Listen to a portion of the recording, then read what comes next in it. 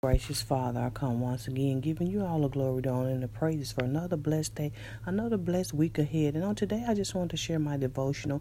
It's called Praise on Dark Days. It's coming from Acts 16 and 25, where Paul and Silas was praising God, singing hymns in the midst of their imprisonment.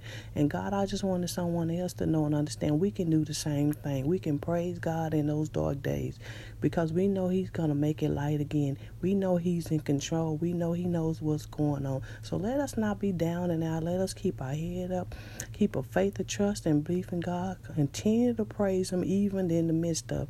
And let us know and understand, God, that we have a chance and opportunity right now to turn some darkened days into brighter days and a brighter future if we go out and vote.